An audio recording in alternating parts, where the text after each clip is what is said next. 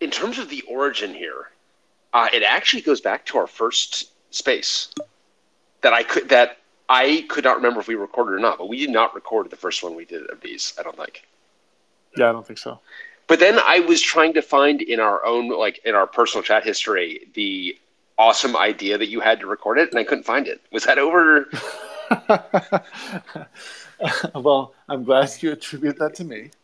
Well, certainly, I mean, you did have like the tweet storm of like the 27-step process that you have to take to record this. Like, how could I not attribute it to you? Oh, you know what precipitated it was, I think we were so fired up for whatever topic we had for the first one, we decided we had to record it.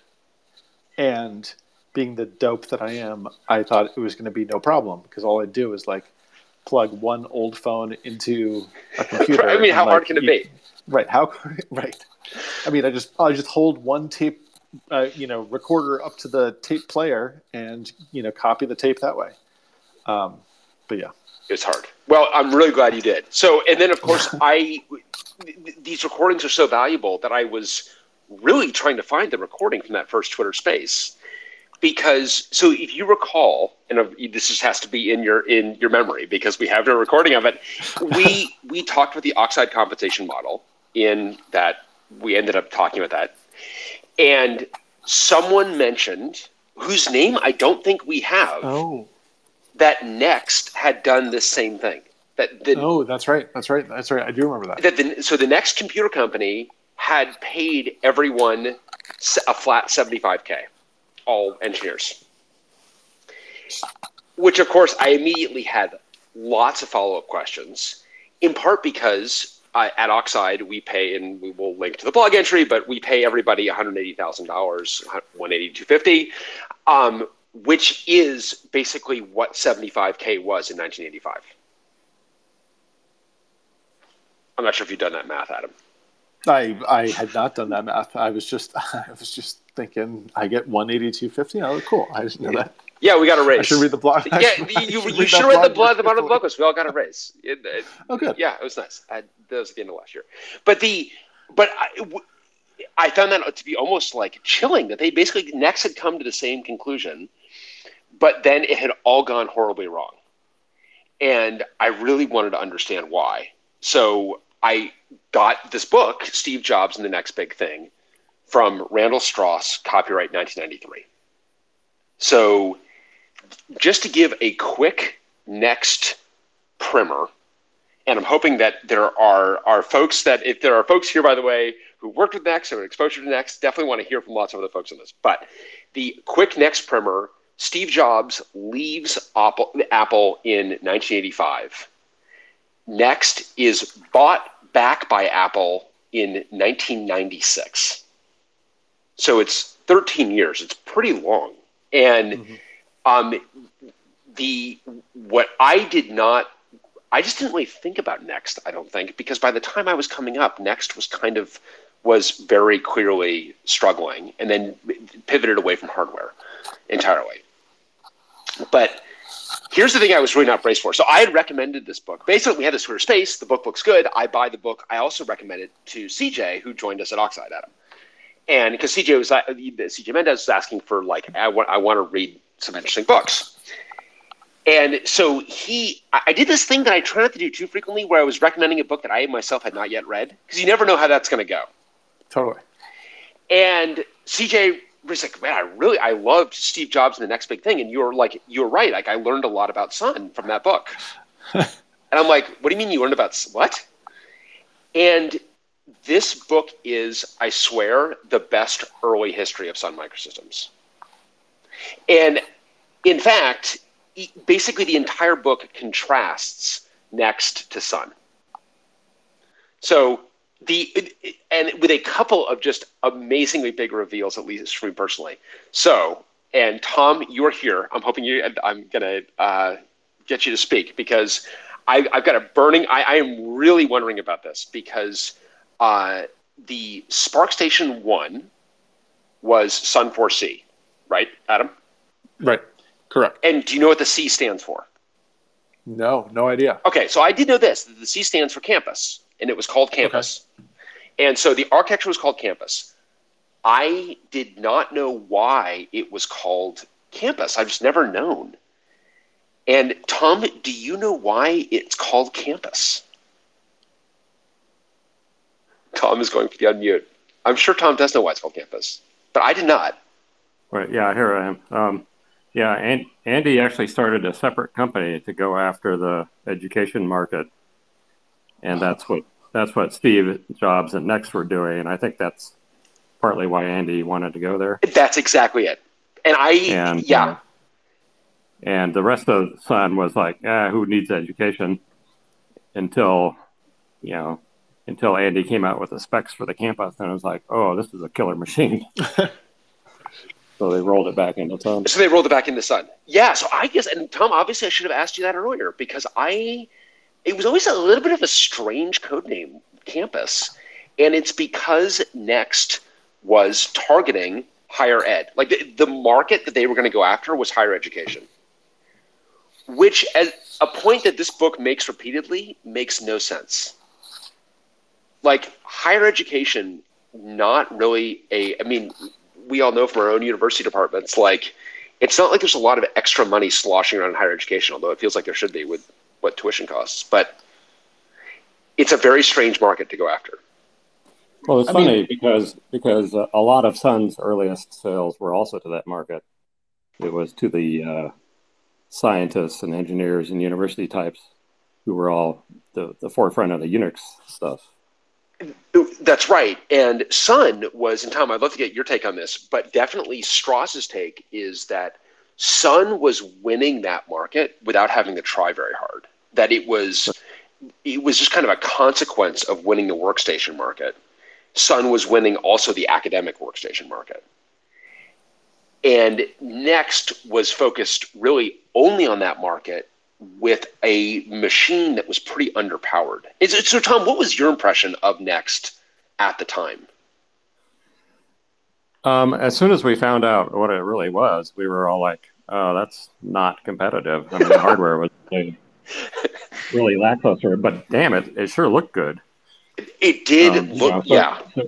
So it was the Steve Jobs reality distortion feel. It was like, oh, this is so cool, but just don't try to use it for anything. That's very concise. And when you say look good, just to be clear, you're talking about like the physicality of the machine. Right. The design, industrial design. The industrial design, which and the UI. The UI was great. Right. But it wasn't Unix underneath, not quite.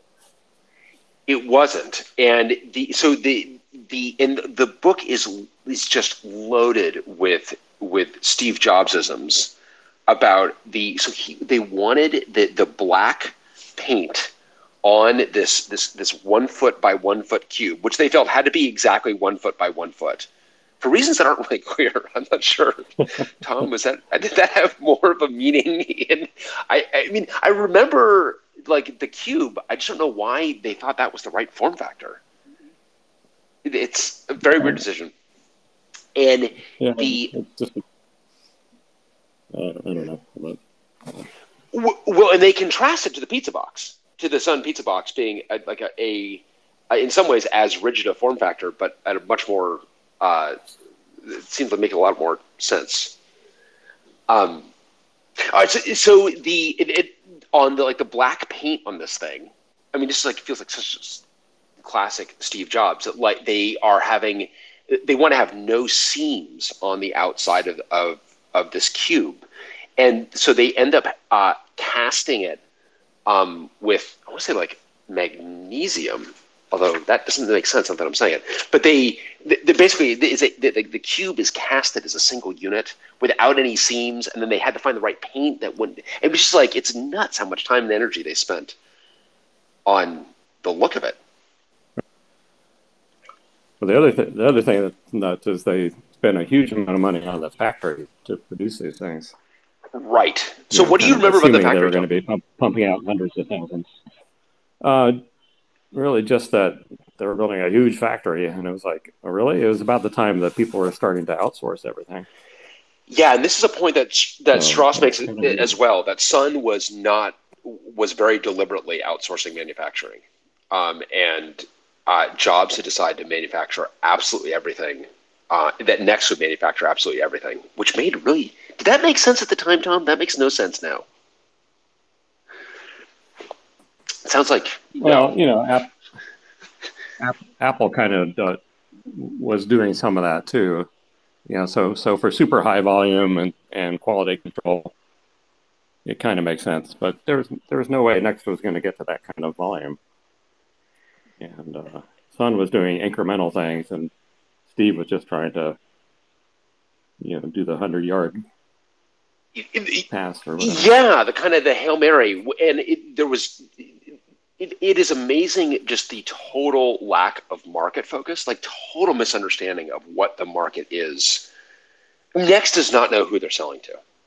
Very, very confused about who they're selling to. And they think that they decide, and Tom, tell me if this term rings a bell, they decide that Sun is dominating the workstation market, and they clearly can't compete with the Mac in the personal computer market because the thing is too expensive. So Adam, they targeted a $3,000 price point for this thing, and they're coming in at 10, which is a miss. I mean, it sounds like the Lisa all over again, not the Apple II or the Mac. It is a Lisa all over again. I mean, no, I think you're right. I think it is the Lisa all over again, except without any, but worse in many ways. And right. And so the thing is, I mean, they don't know. So they decide, okay, it's too expensive for that personal computing demographic.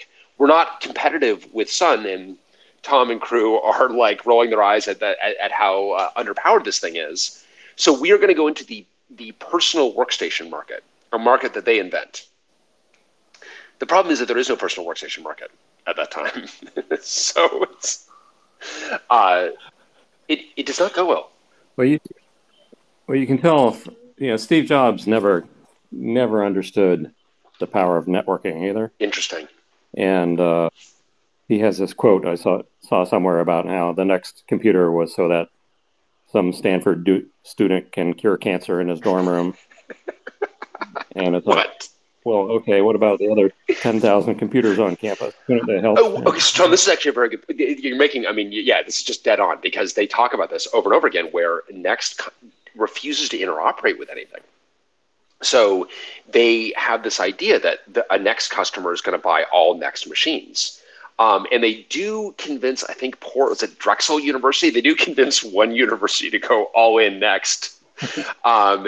Before, but with Berkeley, for example, they really wanted to get Berkeley to run NeXT, and Berkeley's we've got 2,000 Sun machines here. We're not going to, and then we've got a bunch of other workstations too. It's not just the Sun machines. You're going to have to interoperate. So, Tom, it sounds like at Sun that was accepted as a constraint. I mean, obviously the network is the computer. You understood that you had to interoperate with other things.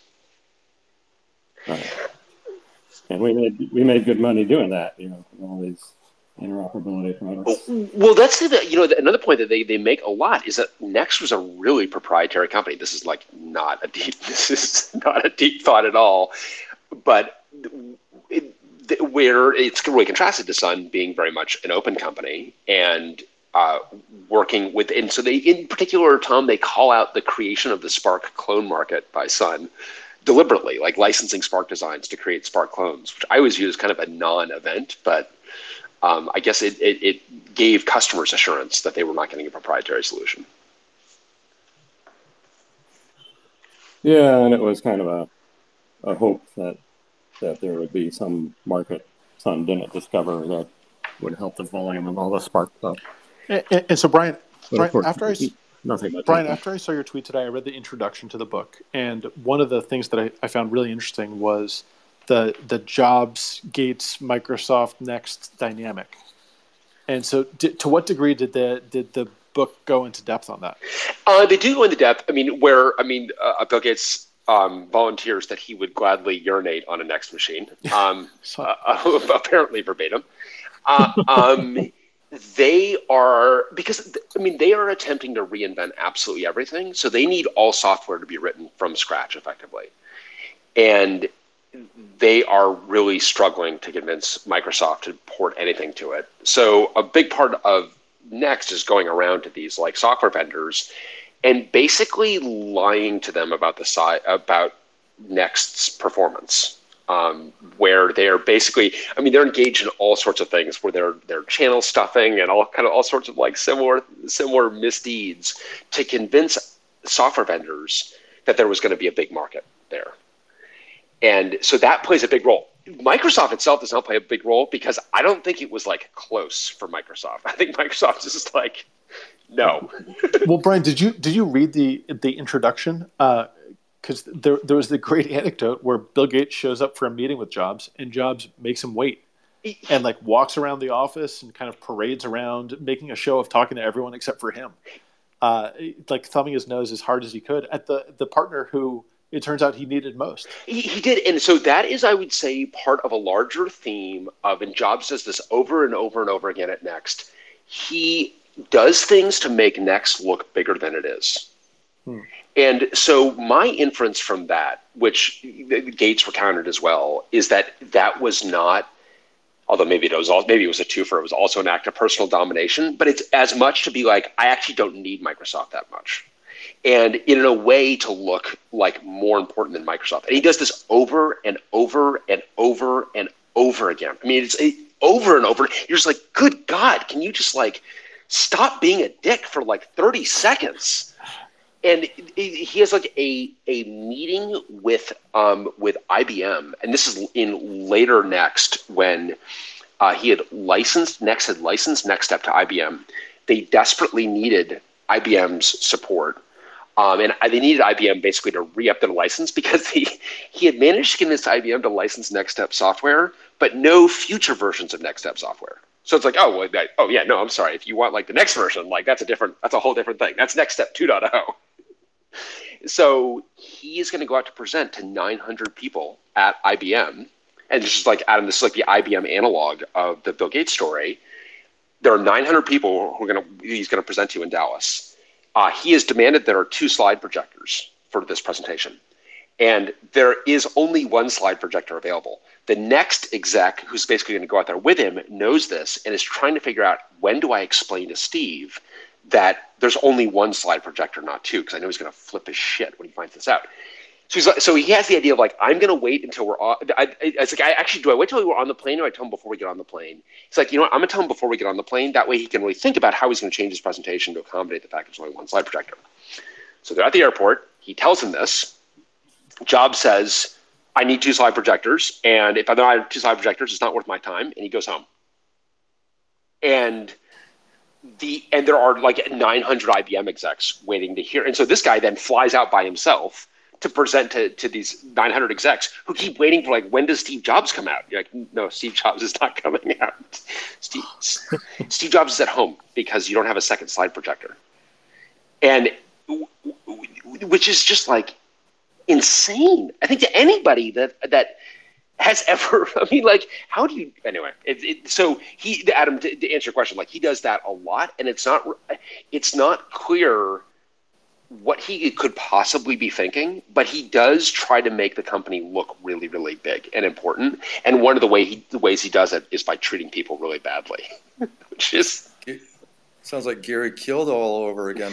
No, right, exactly, right? I mean, I feel like that early computing is littered with a lot of these kind of personalities that try to like abuse people into cooperating with them, which I don't think that really works. I mean, so Brian, there was a lot of software companies that bought the vision from NeXT. I remember being very jealous about, I think, Mathematica went whole hog. Mathematica did go whole hog on NeXT, and instead of Sun, and we had worked with them early on, and then they went. That's interesting. So I think actually, Tom, Mathematica stands as really an exception here, at least in the book. They do talk about Mathematica. Mathematica was definitely one of the. So I actually did have that question from the book because they talk about Mathematica on NeXT. So Mathematica was not then on other workstations. It was effectively only on NeXT.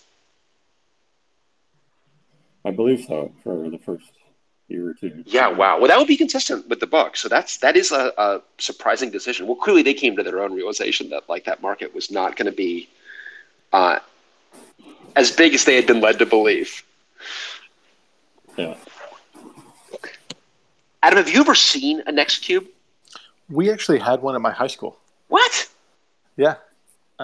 So we had a Vax VMS, and we had a NeXT cube at my high school. So did you program the NeXT cube? No, I mean, so this was, no, so I didn't program it myself. It was in some back room. I sat down at it once. Definitely did not like do anything more than like click around at a few things. And it sort of, I remember everyone sort of regarding it as a beautiful, useless piece of machinery. That is a very accurate, I think, assessment. Especially, this is, now when you're there, this is circa like mid-90s, right, 95. This is like after they had stopped making hardware. Yeah, so I graduated from, it was probably, like 94, 95. I think Steve Jobs would count that as a win. Beautiful. That's right. Right, that's what mattered, right? Well, it actually, in one episode that's related in the book, helped to explain. So my own introduction to Steve Jobs, I never met him, but my own like glancing blow with him was I was over at a friend's house. This is growing up. This is in the very early 90s. And her dad was being screamed at in the next room over the speakerphone. And I kind of shot her a look like, that. God, that's like, what's going on there? She's like, no, it's fine. It's Steve Jobs. This happens a lot. I'm like, Steve Jobs yells at your dad a lot? And as it turns out, and this is actually related to the book, her dad is Fred Ebrahimi, who was at the time the CEO of Quark, which made Quark Express. And Tom Mathematica was on on NeXT, but he could not convince Quark to port Quark Express to NeXT. And so the book talks about like him berating Ebrahimi. I'm like, hey, I think I'm on the other. I think there's a young, confused Brian Cantrell at the other end of that call. And he is like, he is, using basically slurs of Ebrahimi's national origin. It's just like, it's really, but that tactic did not work for Quark, as it turns out. It turns out that worked very poorly. So, Brian, you know the story of Steve Jobs trying to sell NeXT machines to the Brown Computer Science Department. I do not know the story. Oh, this is great. So there was this bake-off, and it was like NeXT, Sun, and DEC, and I think it was like Tom Deppner, the systems professor, advocating for Sun, Steve Rice, programming environments professor, advocating for DEC, and then Andy Van Dam, legend of computer graphics, advocating for NeXT, and then John Savage, the head of the department, advocating for peace. Well, that's right. But then apparently having a confrontation with Steve Jobs, where he basically said, your product looks great. I'm just not so sure your company is going to be around for as long as we need it to be. And then Steve Jobs calling him an asshole and storming out. So that's very consistent, I have to say. That anecdote would slot right in with many just like it in this book, because a lot of people do question NeXT's viability, and Steve Jobs does not deal with that very well. That question is not. The other thing is, in order to kind of convince people that it was viable, NeXT spent very freely. So they were very lavish in their offices. They were very lavish in like having things catered, and which is, needless to say, when money is short, this might not be the best way to. I'm not sure if it ever convinced anyone of their viability, but it definitely shortened their runway. Well, that was very. I was reading the Wikipedia page, which, by the way, one of the pieces they said $75,000 a year for all the employees up to some point, and then it dropped down to $50,000. So you had like managers making less than the people reporting to them, and weird things like that. But not that is weird in itself, but weird inversions like that. But the other thing they said was like Ansel Adams prints everywhere and IMPay architecture and just crazy. But money. I mean, money was pretty easy to come by, weirdly enough, I think. At least venture money, not customer money. So, no. This is what the book goes into in terms of like the number. Like they went from crisis to crisis to crisis. They got Ross Perot. I mean, he did not take VC money. He had weird money from beginning to end. So it's Ross Perot, who, and they think like we got basically an unlimited check from Ross Perot, which was true until they spent all of it. And then Ross Perot was very, he thought Steve Jobs was a total genius, and then realized that whether he was a total genius or not, he wasn't selling any computers. And then they get Canon to pony up a huge check. So I think Canon, I want to say, puts in like $100 million, and then Canon ends up being really pot committed. And ironically, Ross Perot got into NeXT in part because of like some anti-Japanese American nationalism coming out of Jobs. And Tom, I'd be interested to know. I mean, certainly I remember this kind of zeitgeist as a kid when, Rockefeller Center had been bought by a Japanese holding company, and people were there's a lot of anti-Japanese sentiment in the U.S. But Jobs tacked right into that with an American computer company not making something in Japan. Yeah, the 80s were all about fear of Japan. Totally. How do you thread that needle, though, between canon and anti-Japanese sentiment? Well, glad you asked. That's exactly the needle needs to thread. And then Canon, especially when Canon wants to start pushing for manufacturing to be done offshore, basically. Yeah, no, it's a total needle to thread. And this is what he does thread these needles, though, over and over and over again, and uses this kind of star power to manage to get that kind of that next round of funding. But ultimately they did. Ultimately they had to pivot away from hardware, and they had to get rid of the manufacturing line that Tom described. And so, Tom, but the thing that's interesting about this is all of this stuff is used in the book in contrast to what Sun was doing at the same time. So, and certainly I viewed Sun as I think it was Sun did not feel lavish from a spending on employees perspective. I don't think it felt cheap, but I don't know, Adam. What did you think? I felt like. I mean, they took away our donuts on Wednesday mornings, so that's right. So I would not say it's lavish. Yeah, McNeely doesn't do lavish. I don't feel like it was like an Amazon point of making making people work on doors on sawhorses to because Bezos had this idea of really telling people and doing lots of things that were really taking frugal to an extreme. I don't think Sun took frugal to an extreme, but it was not lavish.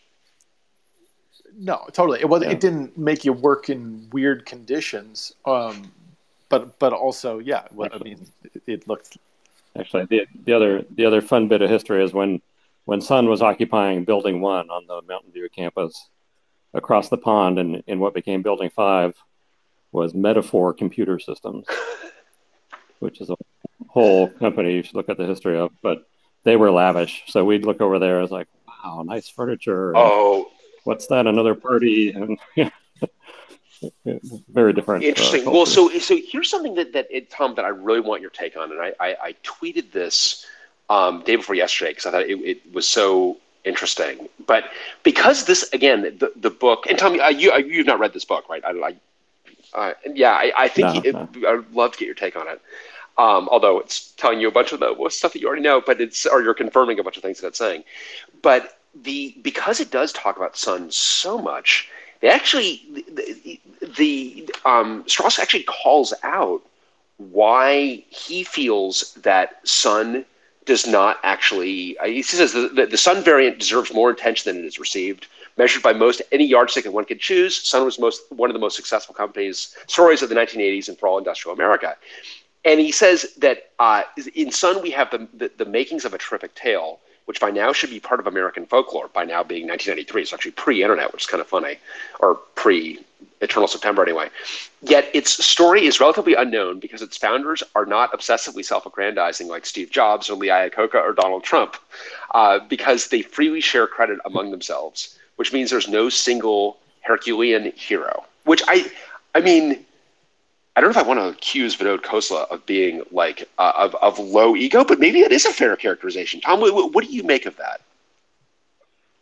Well, I think they all had high ego, except maybe Scott, but just it wasn't turned that direction in terms of self-aggrandizement.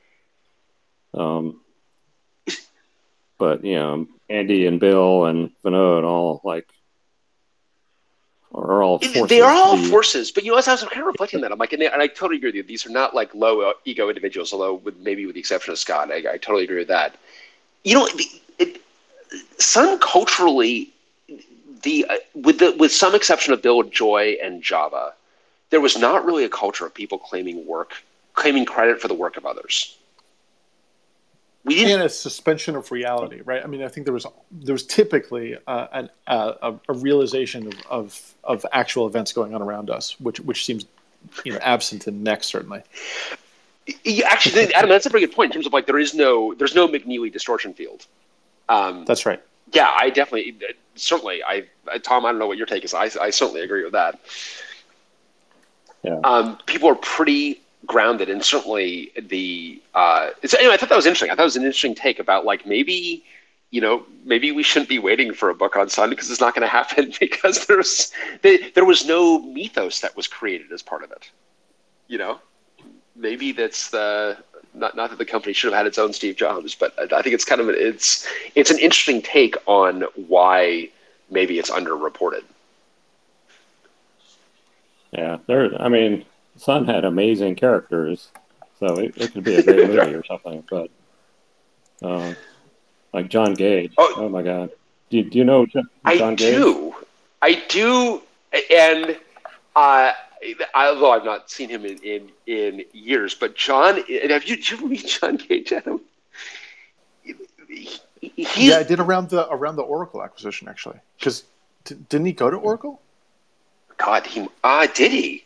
He is spellbinding. He's someone who I felt was very, I don't know, Tom, what your take is on John, but I always felt him to be a great storyteller for sure. Well, he knew every scientist, rock star, politician, and news person on the planet. And he was just one of these connecting nodes of everybody, and always had amazing stories. And just because he was at Sun became interesting to huge numbers of people. That's interesting. Yeah, so he left in 2008, according to Wikipedia, anyway, and then went to VC, of course, like any self-respecting former Sun exec, I guess. Tom Lyon accepted. So the other thing that was interesting in terms of like the technical contributions of NeXT, because that I don't know, Adam, did you spend any time with NeXT? I tried to install it once and it was very slow, but I didn't. Not with NeXT, like only with the sort of early versions of Mac OS X, like the pre-release versions that had not yet kind of shed the vestigial NeXT components.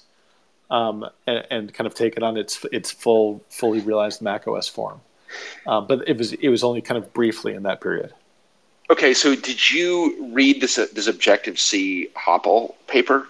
I did read that. Okay, have you written any Objective-C?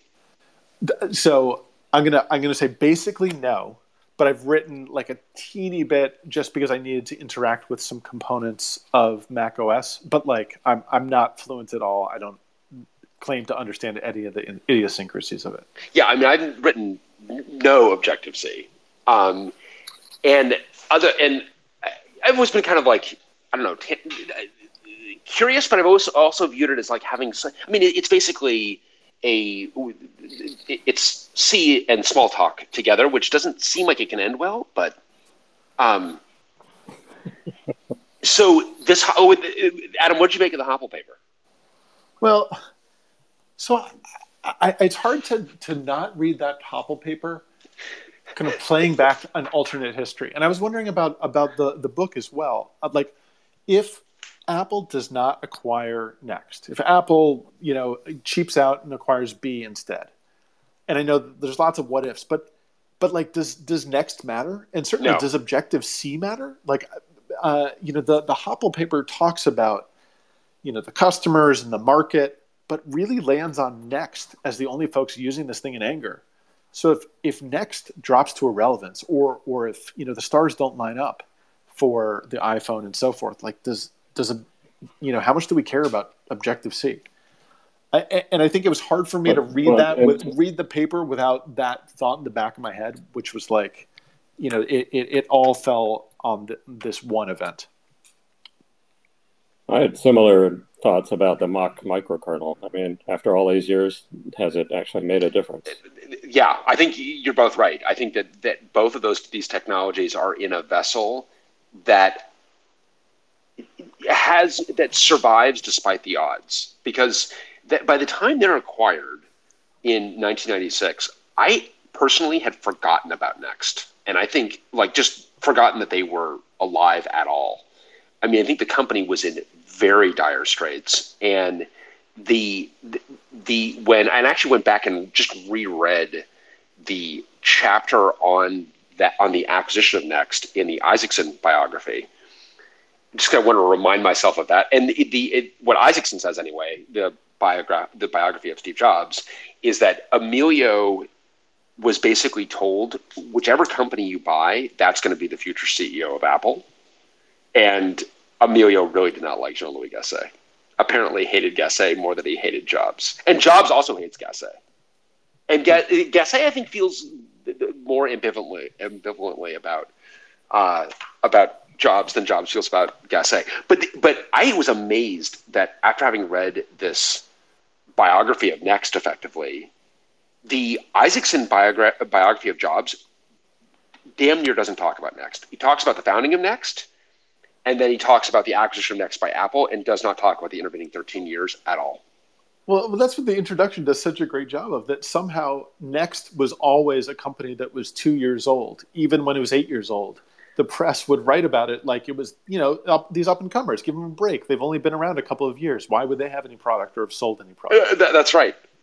It was and he was just, masterful at that, about kind of being perpetually young, which of course, so in the end, and the answer to your question, at least from my perspective, is, I don't know that Objective-C makes it at all if NeXT perishes in 1996. I'd love to get someone else's take on that, but I don't think it's the paper itself. Did you find it awkward that two of the authors of the paper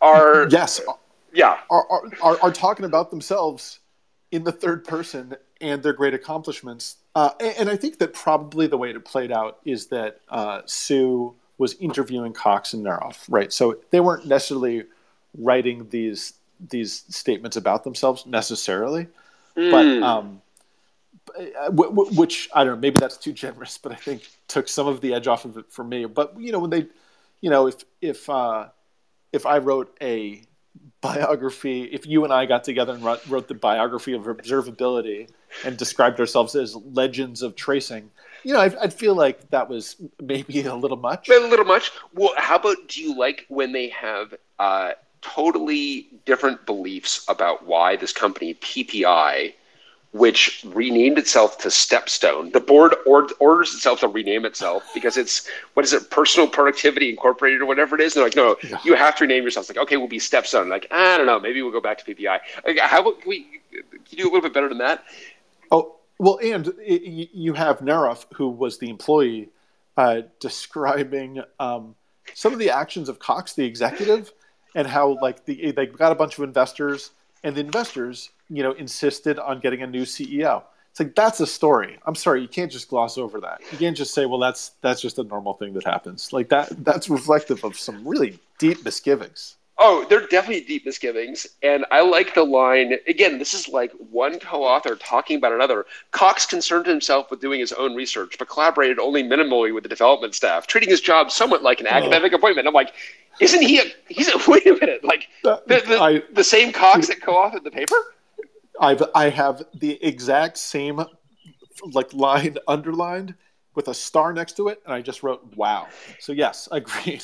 It was, I mean, and I'm like, I've not that I've read a ton of Hopple papers, but I don't think Hopple papers spill the tea quite this much. I mean, this is no, and there's the bit about how object-oriented programming and GUI are basically interchangeable terms, and it's like, I get that, early on that OOP was a very useful paradigm for some of these object-oriented, but just, I don't know, it felt like a lot. It felt like they were making a lot of very bold claims, demeaning a bunch of other languages, like disparaging C++ and Java for having for lacking the ability to name parameters.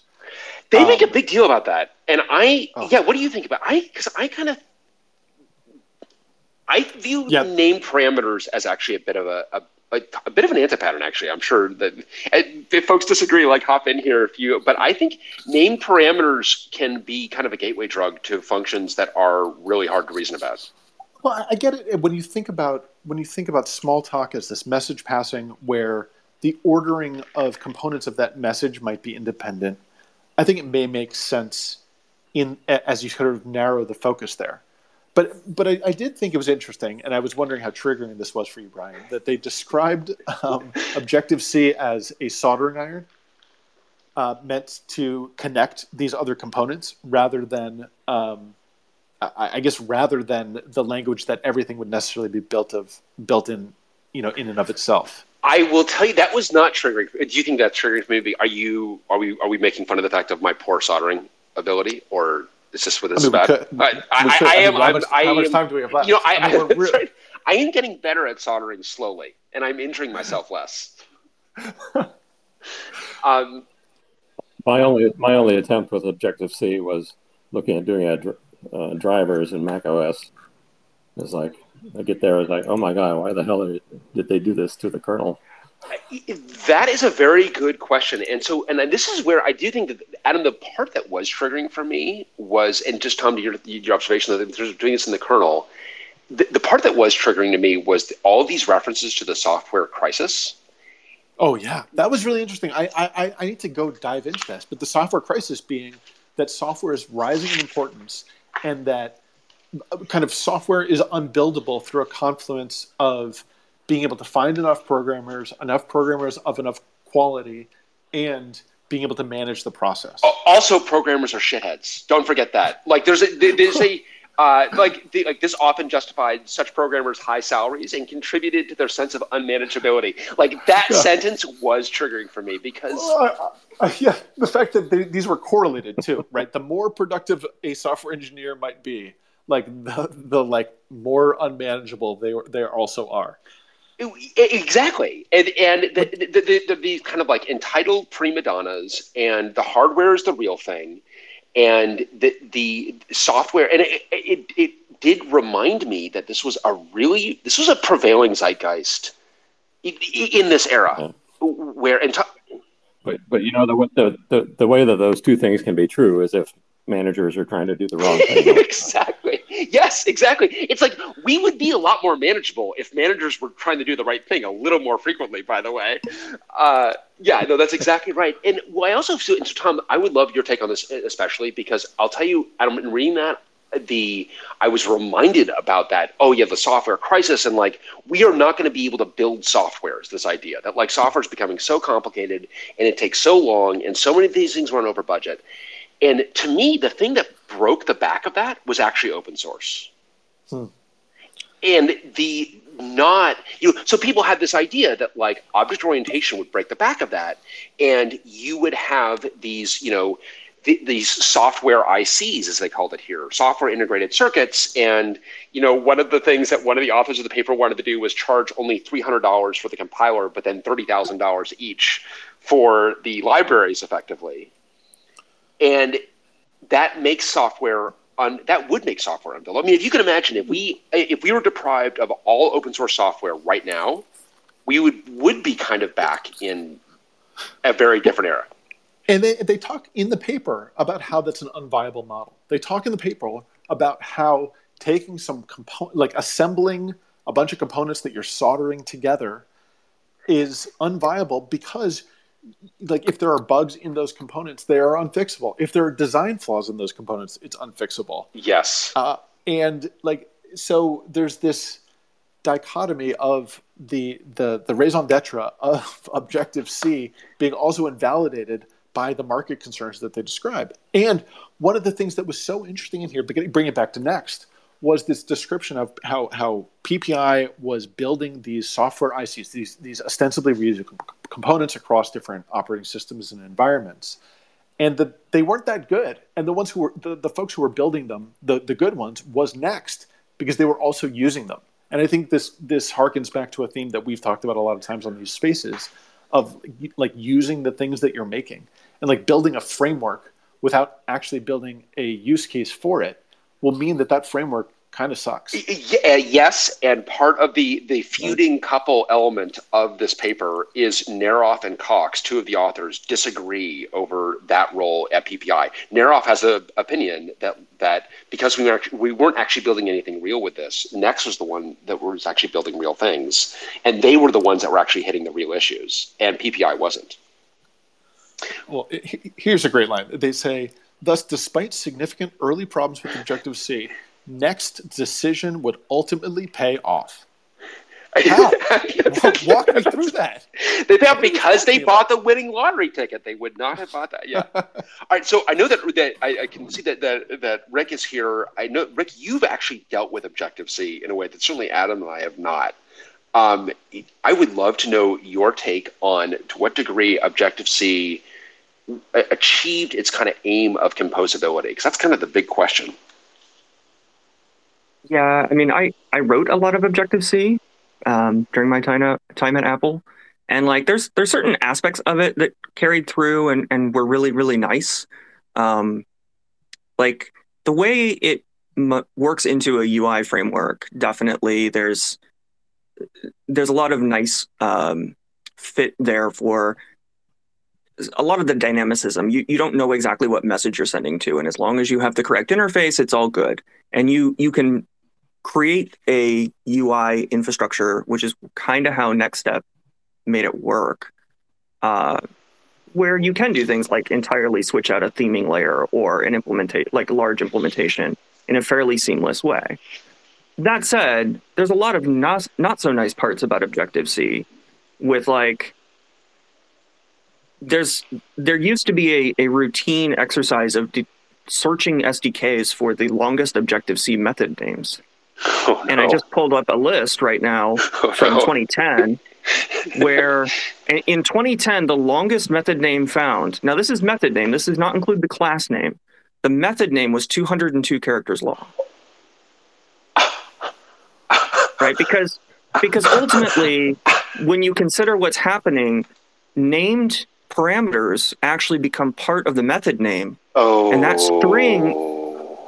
whole string, so that the base name of the method, which is really the parameter or the name of the first parameter, is all appended together, and then that is actually what's issued down into Objective-C message send for the actual function dispatch. So imagine that you're dispatching, like your equivalent of a C++ vtable is actually you taking a 202 character string, somehow hashing that, and then dispatching based on that.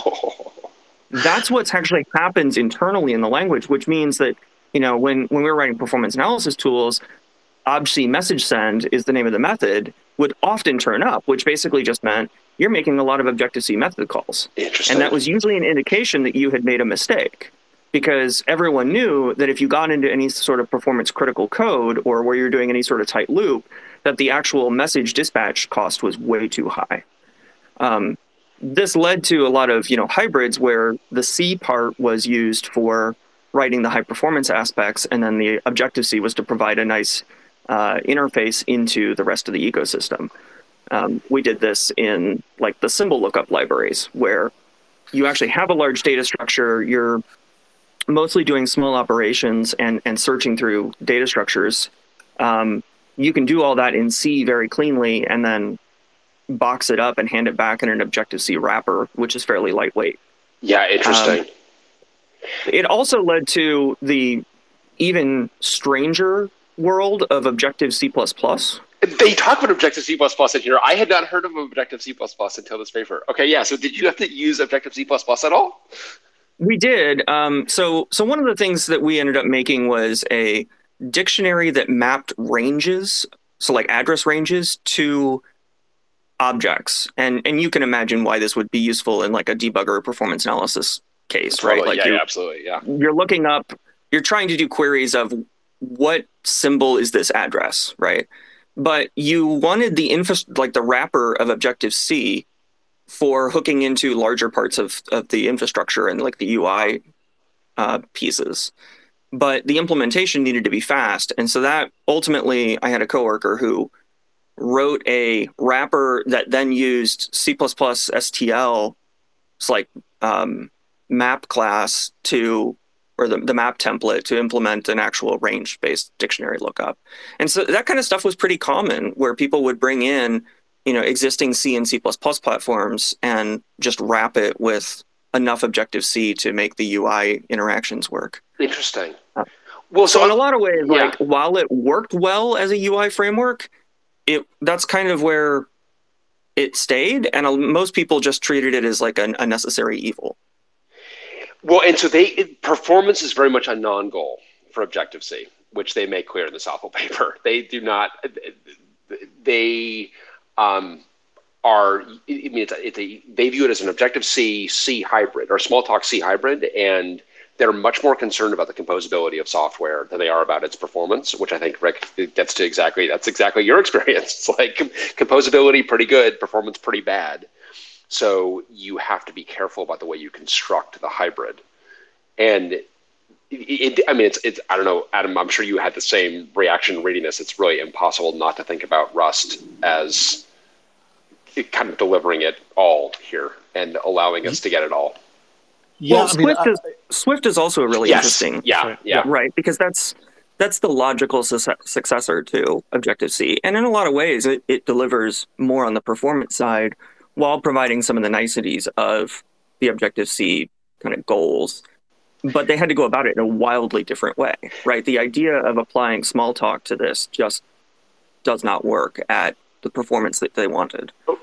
Right. They actually definitely talk about Swift and kind of Swift inheriting kind of the mantle of that. They also, Adam, did you find strange the comment that Neroff hired Latner at Apple, but then he goes out of his way to point out that he then reported to Latner later? It was like there's a lot of like organizational like ephemera in this paper. Absolutely, there's a lot of weird self-reflexive Wikipedia editing. It felt like on some of this stuff, which like I don't care what your org chart was. I don't know. Like it did feel like it went out of its way to name drop some of these things. I know, but it also felt like a sort of a mixed opinion about Swift, like that Swift sort of was taking the mantle, but unfortunately really the Swift idioms looked nothing like Objective-C idioms. So it seemed a little mirthful almost. I mean, or a little regretful almost on some of these things. Yeah, that's interesting. Well, sorry. And any mention of like bringing in Latner for Swift is sort of missing a big piece of the actual history, which was that Latner and the LLVM folks were really brought up as interesting for an alternative compiler infrastructure because Apple had gotten in their head that GPL3 was going to be a terrible thing, and they needed to excise anything that would be potentially GPL3. And then much later, Swift came about. Oh, interesting. Yeah, they don't talk about the licensing at all. They mention LLVM and Latner being brought in for LLVM, but not in the licensing context. I think it's really in the Objective-C 2.0 context before moving on to Swift. Which Swift presumably will be the subject of its own Hoffel paper. So we'll get. I would imagine that Swift seems to merit it. Of course, there has to be, I believe, a 10-year latency between the things that are being described and the Hoffel paper, if memory serves. I have to say, like, having read this paper, I can see why. If like everyone is going to like just unload on their former colleagues, I guess you want to make the longer the latency, the better. Swift's an interesting one, just in that, like, Apple is able to push, and the paper makes this, the Hoppel paper on Objective-C makes this point that, folks flocked to Objective-C because of the introduction of the iPhone and the App Store. And so, Swift will be significant. And again, one asks the question, absent this necessity, if it were an open ecosystem, would it be as significant?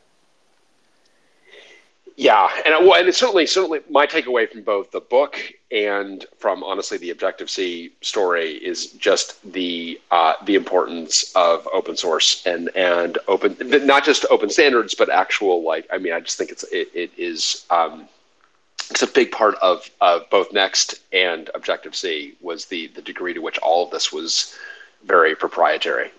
Which made it, I mean, the idea, because it feels to me that Objective-C, at least at PPI, is built as much around a proprietary software business model, even though they don't phrase it as such. Adam, is that Yeah, profoundly. And as I said, it feels like this, buried in here, it makes the case for open source and the necessity of open source in terms of assembling these components. There was one line that Rick in here that you would love, love in the guffaw at, where they want to be to software what Intel is to hardware. It's like, this doesn't really surprise me. I mean, I was at Apple at a very interesting stretch of history, right? I was there from like 2003, so it started the end of PowerPC, through 2009, which was just after iPad launched. Yeah, that's a real inflection point. There was always this divide between the Core OS group, which is kind of led by the former Next Step folks, who really had a view that the hardware didn't matter. If you created good abstractions and you could basically do everything in software, and the hardware folks were just there as a means to make the hardware or the software something that gets executed, but they shouldn't trouble themselves with any details.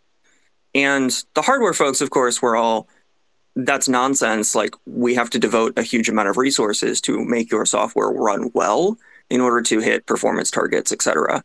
And I mean, to be fair, I was right in the middle of this in that I was in the Mac hardware group writing performance analysis tools. Right, so you're right on the cold face of it.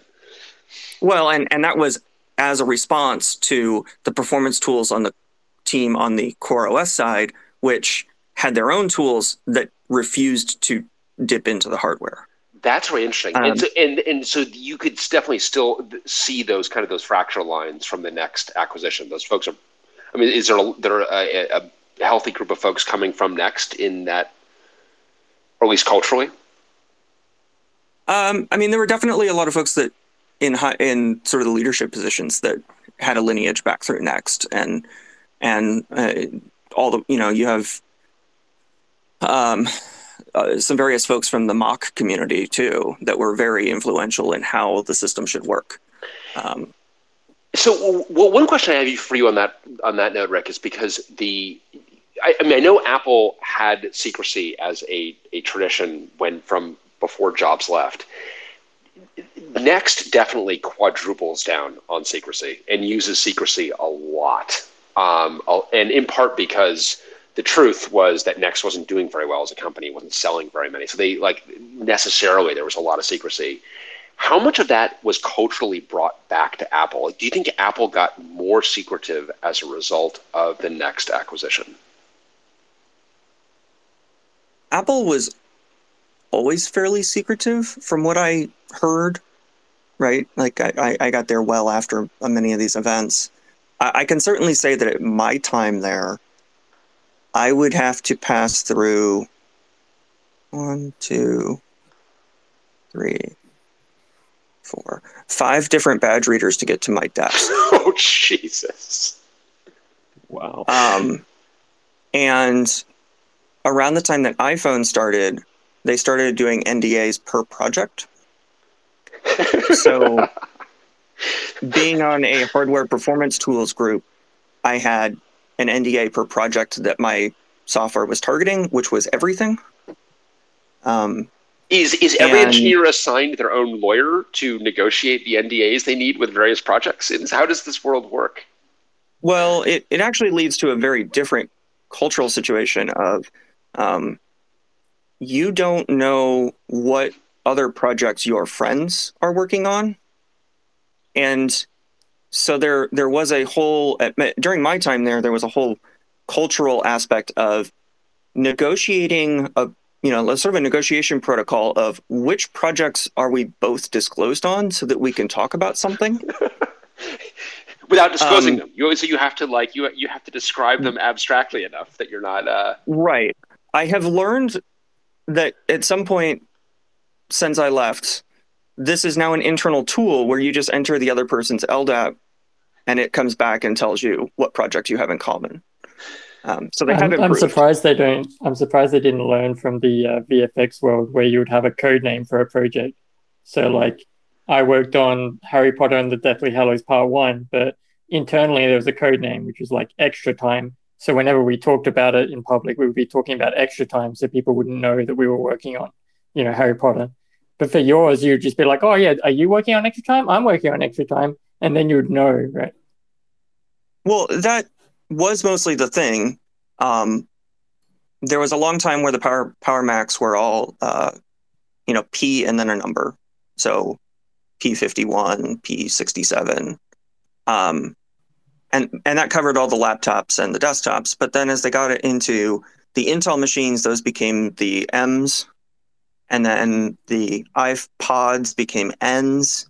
And then some of the N's were actually iPhones. And you could guess what products were coming because of the pattern that they were using for assigning code names. And so that's where, they created their own cultural problems by, This is the thing about secrecy is so much work. I was actually, a couple of years ago, I read a blog post about how Apple did all of that. Someone probably blogged about it, and my first reaction was, this is so useless. Why would anybody ever need this in a company? And then maybe a couple of years passed by, and then the NSA in Armenia asked me to run a project for them, but the deal was none of the army officers who were coding had to know what the project was. And my first reaction was, oh, okay, so this is where this could be ever handy. And for Apple, it's all about maintaining the secrecy of it so that you own the initial presentation of it. It was all about being able to walk on stage and dramatically drop something that was going to be life-changing in some way. So that, and Rick, I'd be really curious for you to read this history of NeXT, because I have to say that that is definitely part of it for sure, and maybe even what Jobs would claim is it for that kind of pop. But it really does feel like there's this darker side of it where transparency is prevented to kind of prolong this distortion field and get people to, because in particular they would, the way that Jobs got people to a lot of hours out of Jobs was by kind of creating crises and by also promising that, there are these massive orders, or there are a lot of promises that were not actually backed up by facts. And it's hard to not see that the secrecy was being used to manipulate people at some level. Maybe not deliberately, although it feels pretty deliberate. I don't know. Maybe too dark a read. No, I think that'd be fair. I mean, to give some examples from my time there. So the x86 shift, people had to be read in to that project. So you had to have your NDA. And one aspect of that was that they had set up an entirely separate organization to port the OS to x86. So Darwin had always been ported to x86. And so that had been maintained for a very long time. But the upper layers of the stack all had to be ported. And instead of just, tasking the teams that owned various pieces of the infrastructure, they literally just set up a entirely parallel organization that was then charged with making a snapshot of the source repositories and working through the issues. And they were not allowed to talk with the original authors or the actual maintainers of those components. And that got them through up to the point of publicly announcing T1, the transition kits. A similar thing happened for iPhone, where iPhone started as a project. They created an entire parallel org. They made an entire copy of the build infrastructure and all the source code repositories and just started hacking away at it. It was very interesting for that one, specifically because they came calling to my team 3 months after they had started Right. because the tools were not working Oh, well. right, exactly. It's all broken. It's like, what's all broken? Oh, the shadow thing that I created. Right. And it turned out that they had made copies of our code repositories and not really understanding the hardware aspects of it at all, commented out a bunch of things and basically, disabled most of the functionality. But also, what they didn't realize was that they had copied source code repositories that we had explicitly locked down because they were covered by third-party NDAs with processor vendors. And we never really got a resolution for that, but it was just like the need to create these parallel orgs, to have the secrecy, to drive folks for, you're building the next big thing and you're doing it in secret, and we're not even going to read in the people that have the best knowledge of this. It certainly was around building a culture of like a small team is going to get this done. And once it's released, then we'll bring everybody else in and you'll get a break. Except that never happened. Well, and so I have to say another thing that is, again, over and over again in the book on Jobs and at NeXT is his oscillation between everything was either great or shit. And there's no kind of nuance in between. And I did laugh at his in the paper, Adam, Jobs talks about Objective-C. And I think he tells them to make it great because it's currently shit, which I thought was very, very on brand. And then I love the fact that they've got this. He urged Love to focus on making the core language great and to stop, quote, wasting time on the IC packages, the libraries. I loved the Steve Jobs meeting had a profound impact on Neroff. His ability to articulate problems with Objective-C was impressive. Am I the only one that reads euphemism into that? It was so weird. It was so weird because it was so sycophantic too, because he referred to him as like the CEO, and what was the other title he ascribed to him? Like Chief Developer Officer or something like that. The CEA, the Chief Engineering Advocate. Yeah. It's a hard one. I mean, this guy clearly got snowed by a person who, like, all respect to Steve Jobs, but I doubt that he was getting down into the nitty gritty of like whatever Neroff found objectionable or great about Objective-C. It'd be interesting to know. I get the sense that he is obviously not as technical, but that doesn't stop him from really weighing in on things. Certainly, I get from the NeXT book. It does remind me of the Sun CTO, Greg Papadopoulos, described for us once that he did. Adam, when he was describing, because he was working with Gates a lot on the Java integration with C#, I guess. And every time he met with Bill Gates is when Sun and Microsoft were definitely enemies. Gates would just berate him for some very small technical detail for like the first 30 minutes. And he just had I just have to kind of let him go, and then you can actually have a meeting. But he has to I don't know. It feels like Jobs has the beration with not necessarily the same mastery of technical detail. Yeah. Well, I know we've been one. Sorry, go ahead. Thank you. I did want to ask, since I'm out of topic a bit, is Objective-C being used today anywhere outside of the Apple-ish ecosystem, and I assume also GNU Step? I think the answer to that is broadly no, but it would be hard to imagine, because this paper again was so aggrandizing that I'm not sure why they would have omitted a reference, however minor, to someone using it. Is that unfair? It doesn't feel too unfair. Although I do feel that Apple is certainly I don't think it is not used outside of Apple. And GNU Step, I do not. I remember I got GNU Step curious at some point, but couldn't get it to work, and that was the end of it. I don't know. And trying to have you actually use GNU Step? I actually do, because I do use Window Maker, the desktop environment on my FreeBSD machine. So I sometimes even write a couple of small Objective-C codes. Those small things like what do they call it? Applets at the left or the right side of the screen. It could be like a duck that would start boiling when the CPU is too hot. Oh, right. Yeah, this is like why people learn Tickle, so they can interact with their EDA tooling. So you may be it. That may be the Objective-C usage outside of Apple. Maybe you The making only left. Okay. your duck boil in. Well, I know we want to keep these to about an hour. Thank you, everyone. Sorry to binge read this over the weekend. Definitely, it was a fun read. Theo, I saw you wanted to get in here. You want to give us some parting words? Theo may have actually tried to hang up on us and accidentally hit the request button. I don't know. But Tom. Oh, sorry, I'm here. Yeah. I was going to contribute that there is a significant population that does agent-based modeling using Objective-C still. There we go. Agent-based modeling. That community is alive and well with Objective-C.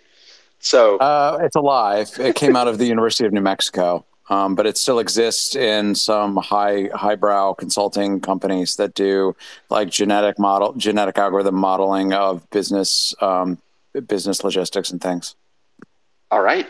Well, another place that one can take one's Objective-C